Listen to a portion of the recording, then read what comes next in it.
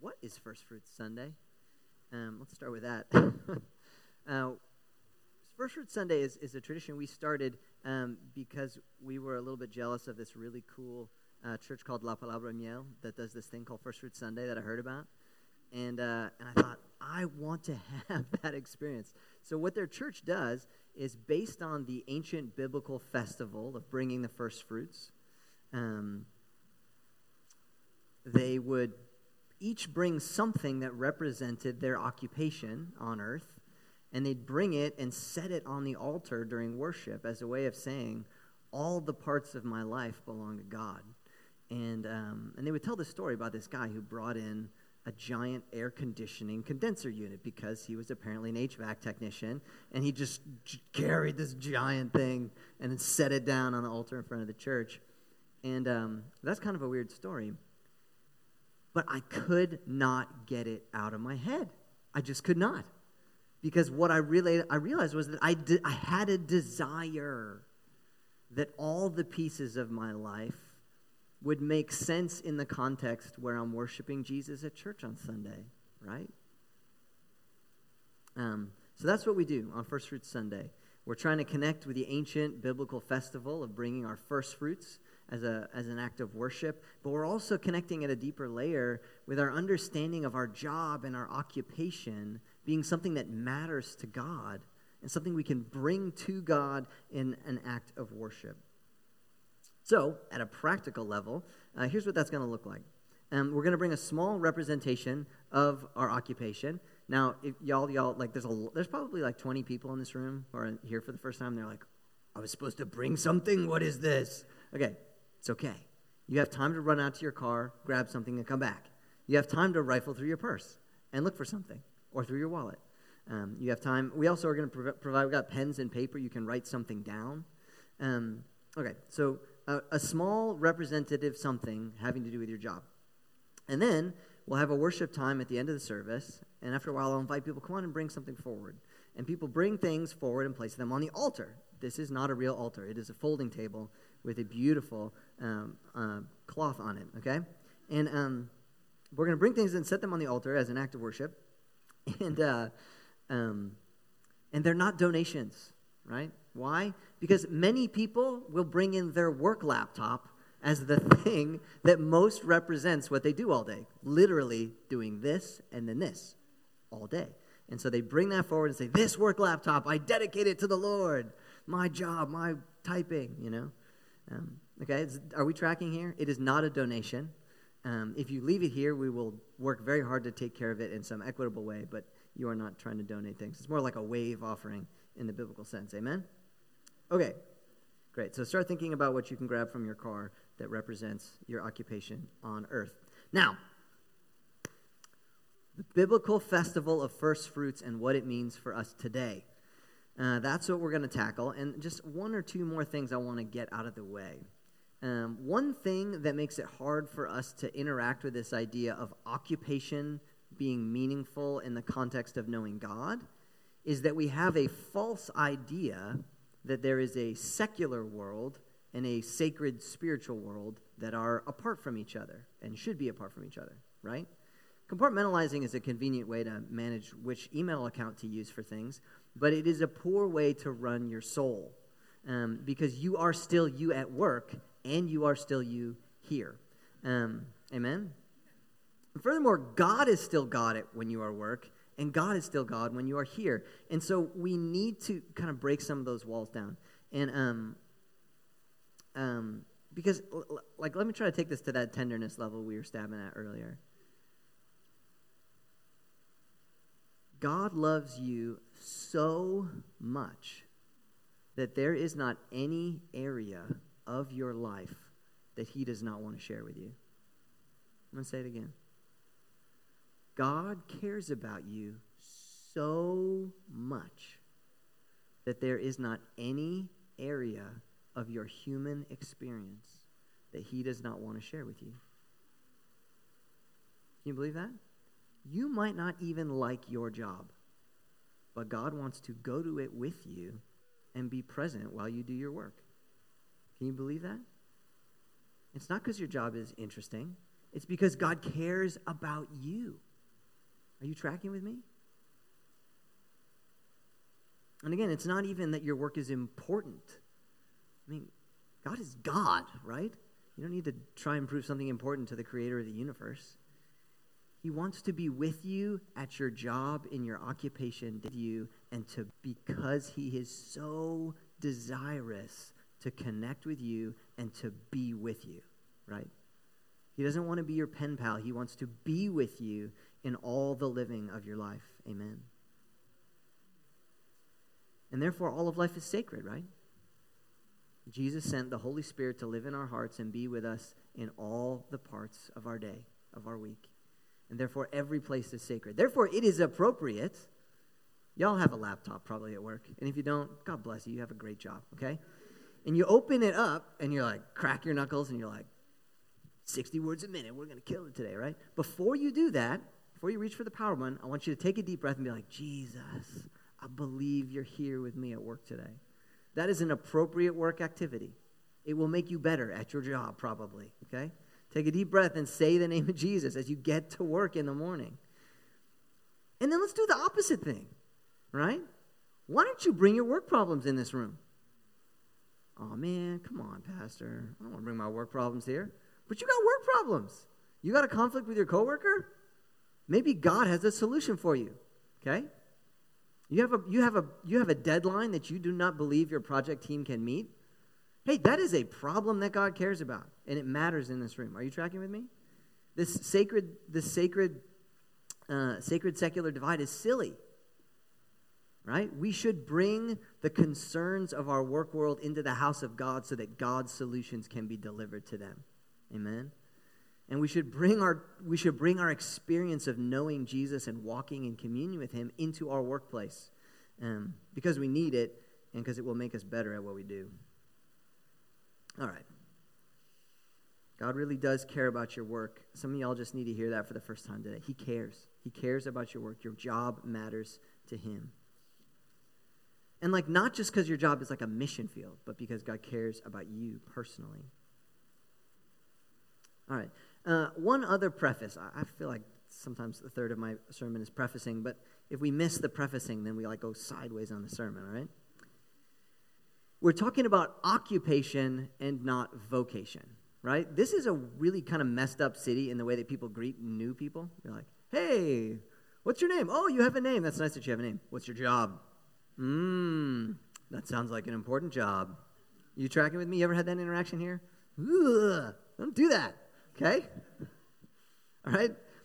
Let's talk about occupation and not vocation, right? Many of us have occupations that do not make money, like student. It's kind of a money-losing occupation in general, right?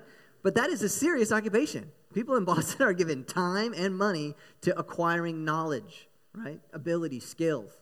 That's an occupation and not a vocation. It matters. God is with you as a student. How about this one? Stay-at-home moms and stay-at-home dads, right? Yeah, louder. All right? Woo! All right. That is an occupation and not a vocation. Sadly, it is not one that earns money. I don't know how we need to figure that one out, but it's important, right? It's a God-given occupation, and Jesus is with us in that place. All right? Retired, right? When you're retired, if your imagination of what you'll do when you're retired is probably not accurate, because when you're retired, you will still want to be engaged. God will still be putting purpose and value into your life to give to others. As a retired person, you will be investing in the next generation after you. And that'll be your joy to do that, right? If you're retired, this is for you. It's your occupation and not your vocation. And the last one, y'all unemployed people. Okay, this is a pretty good time to be unemployed, but that's not the speech you need, right? Unemployed is also a status that matters to God, right? You might be unemployed because you're working through a health concern to get back to the place where you can be engaged and work again. Or you might just be like, hey, my job today is to look for work. And can you believe that God is ready to bless that? Can you believe that God does not see you as less than, right? That when someone's like, oh, your name, oh, what's your occupation? Right? You're like, my occupation is job hunter. It's awesome, okay? It's valuable. It's valuable to God to be at any place of occupation that you have. Amen. All right. So let's have a look at our our passage for today. Lydia, you did a great job reading it. I guess she's in children's ministry. Y'all can tell her I said it in sermon. But this is a slightly extended version of it here from Deuteronomy 26, verses 1 through 11. Y'all Bible thumpers can get your actual Bible out and read it along with me here. Deuteronomy 26, 1 through 11. When you have entered the land the Lord your God is giving you as an inheritance, and have taken possession of it and settled in it. This is written to the Israelites. Take some of the first fruits of all that you produce from the soil of the land the Lord your God is giving you, and put them in a basket, and then go to the place the Lord your God will choose as a dwelling for his name. And say to the priest in office at the time, I declare today to the Lord your God that I have come to the land the Lord swore to our ancestors to give us. The priest shall take the basket from your hands and set it down in front of the altar of the Lord your God, and then you shall declare before the Lord your God, my father was a wandering Aramaean. That's a reference to Jacob. And he went down into Egypt with a few people and lived there and became a great nation, powerful and numerous. But the Egyptians mistreated us and made us suffer, subjecting us to harsh labor. Then we cried out to the Lord, the God of our ancestors, and the Lord heard our voice and saw our misery, toil, and oppression. So the Lord brought us out of Egypt with a mighty hand and an outstretched arm, with great terror and signs and wonders. He brought us to this place and gave us this land, a land flowing with milk and honey. And now I bring the first fruits of the soil, the soil that you, Lord, have given me. Place the basket before the Lord your God and bow down before him. Then you and the Levites and the foreigners residing among you shall rejoice in all the good things the Lord your God has given you and your household. All right. So, let's take a look at a couple things from this passage. Number one, it says put them in a basket, right? This isn't a tithe of your whole harvest field. This is just a representative sample, right? Like when you go to Costco and they're like, here, have this little tiny thing that makes you want to buy frozen food, okay? It's like that, just a little piece of it that represents the whole. And then it talks about the produce of the soil, right? Right now in the United States, at least in 2020, when I last looked this up, about 1.5% of people involved in agriculture. So 98.5 of us are not bringing something from the soil. But what is the produce of your work, right? What is it that your life produces on earth? And again, listen to this phrase. I love this. I declare today to the Lord your God that I have come to the land that the Lord swore to our forefathers to give us. Isn't that interesting? So, like, in 2022, I think it's called, like, liquidity of labor or whatever. Like, people have jobs over here, and people don't have jobs over there, so people just move around and figure it out. But in the ancient world, everybody was a subsistence farmer, and so if you needed a job, you needed land. And so when it's talking about the land that God provided to the ancestors, it's talking about career provision for people, right? It's not like people could work remote in ancient Israel, okay? They had to be there on the land.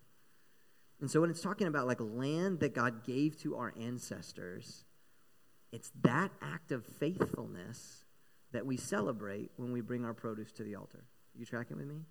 It's not just, God, thank you for this tomato. It's, God, thank you for the job of growing this tomato. And God, thank you that there was land that I could show up on and sow the seeds in the ground and harvest this tomato from. Because it's God's faithfulness to your ancestors that brought you to this moment to bring something forward to the Lord. You tracking with me? And there's a lot to that.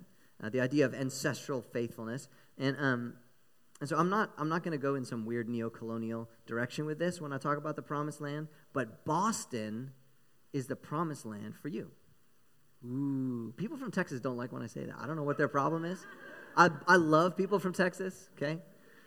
You know, most of the people who discipled me in my life were Texans. I don't know what that's about. But Boston, Massachusetts is the promised land for you right now. That's a little bit bold. Why would I have the boldness to say that? Because God is blessing you in the present. He is blessing you in the present. Your occupation and his faithfulness to you, they're for you to experience right now. Right now at church on Sunday, tomorrow at work on Monday. Amen? This is the place where God is expressing his goodness to you. Therefore, Boston is your promised land. You made it. You're here. This is the place where God is going to show you his faithfulness, show you his goodness. All right?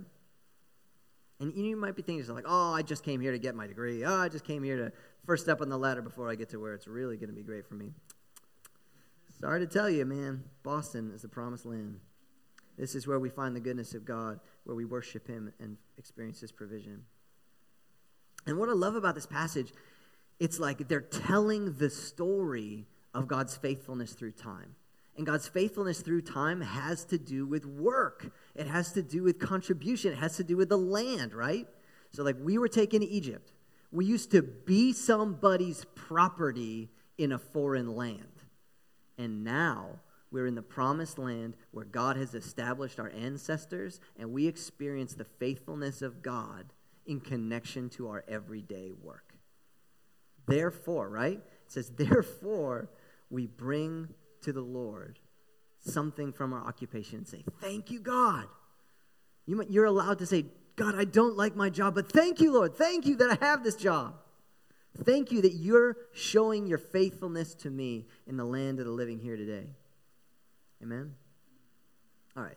And I'm going to add just one more layer of meaning to this before we begin to respond. So I'm going to invite the band to come on up. All right. So in Hebrew, the name of this festival, the first fruits, is, let me actually find it in my notes, because if I mispronounce it, someone later will let me know. All right. In Hebrew, Shavuot was the name of this festival, right? All right, that'll be on the test at the end of the class. But the name for this festival in Greek was Pentecost. It's an interesting one, right? Anybody ever heard of Pentecost? Yeah, okay. We're a little bit into that as a church. We're actually kind of a lot into that as a church. All right, Pentecost, right? That was the day that the Holy Spirit was first poured out on the church. People began to experience spiritual gifts. A couple blocks away, in the temple of the Lord, people are bringing their first fruits before the altar and saying, God, thank you for the occupation you've given me. Thank you, God, for the faithfulness you've shown to me in the land where I am. And they're bringing it to the altar and saying, Lord, you've been so good. You've been so good to me, Lord. And there's an amazing part of this, too, where we can say that the church are the first fruits, right? That day of Pentecost when the Holy Spirit was poured out was the first fruits of the church, right? Just one little basket of Christians in this little tiny room. And God poured out his Spirit on them as a representation of all of us, right? It's a beautiful thing. So that's what we're going to do today. First Fruits Sunday. So as the band begins to play, the first step is we're just going to reflect. This is also the time when you can run out to your car and get that thing you thought of earlier. We're just going to reflect. Take a moment and consider. Gosh, thank you, Lord. Thank you for my occupation. Thank you for the thing that I do every day. Thank you that you want to be with me. We're just going to reflect on that for a little bit together. And then after a while, I'll come forward and I'll invite people to begin bringing things forward to place on the altar. You can use the prayer from this passage, right?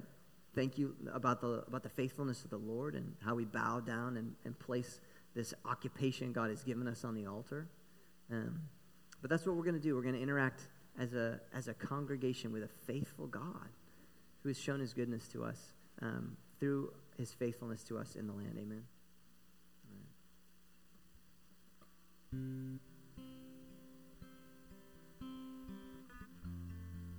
Jesus, thank you for your kindness. God, thank you for your faithfulness to us. Lord, I thank you for your faithfulness to our ancestors, God. You know? Thank you, God, for your faithfulness to my own ancestors who showed up in this country, God. You've been faithful, Lord, to establish us, Lord. You're so kind.